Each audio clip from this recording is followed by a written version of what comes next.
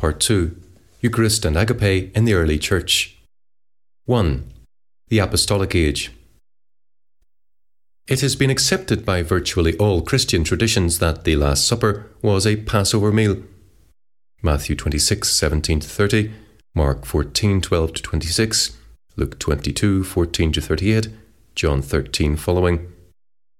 It has also been accepted by virtually all Christian traditions that in the early Church, the Lord's Supper, for which the Last Supper is the model and pattern, since, as mentioned above, Christ is the true paschal sacrifice, of which the Jewish paschal lamb was the type, was celebrated as part of a common fellowship meal, the Agape feast. Although the precise relationship between Eucharistic rite, the giving thanks for and consuming of the wine and bread that symbolise the blood and broken body of Christ, and the common fellowship meal has been subject to some debate. Nevertheless, it is clear that the two were, at least in the primitive church, celebrated together, indeed were initially indistinguishable. This is evident from Paul's criticism of how the Corinthian Christians came together to celebrate the feast, 1 Corinthians 11:20-34. It is generally agreed by commentators that this was a combined Eucharist and Agape feast, and the Church Fathers, who refer to this scripture, all consider this to have been the case, according to the church historian Augustus Neander. After the example of the Jewish Passover and of the original institution, the Lord's Supper was accordingly at first united with a social meal. Both constituted a whole, representing the communion of the faithful with their Lord and their brotherly communion with one another. Both together were called the Supper of the Lord, the Supper of Love. Likewise, Lightfoot states, in the Apostolic Age, the Eucharist formed part of the Agape. This original form of the Lord's Supper, as it was first instituted by Christ, was thus in a manner kept up. This appears from 1 Corinthians 11:17, compared with Acts 27, from which passage we infer that the celebration of the Eucharist came, as it naturally would, at a later stage in the entertainment. Of course, the Agape feasts of the Corinthian church had degenerated into an unacceptable abuse.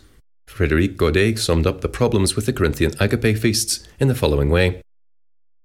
All the provisions should have been put together and eaten in common by the whole church.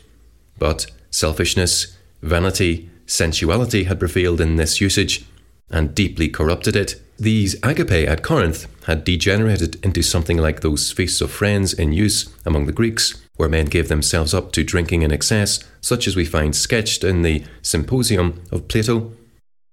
And what was still graver, each was careful to reserve for himself and his friends the meats he had provided.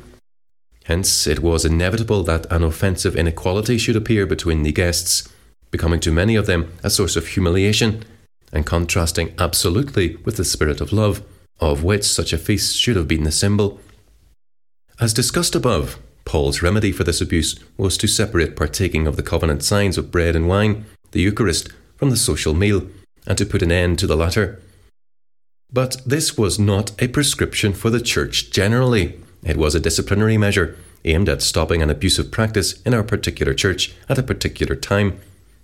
We do not know whether or when the Agape feast was subsequently restored to the church at Corinth, but the combined Eucharist and Agape feast continued for some considerable time in the wider church, and there is no teaching in Scripture requiring the permanent separation of the two by Paul or any of the other apostles.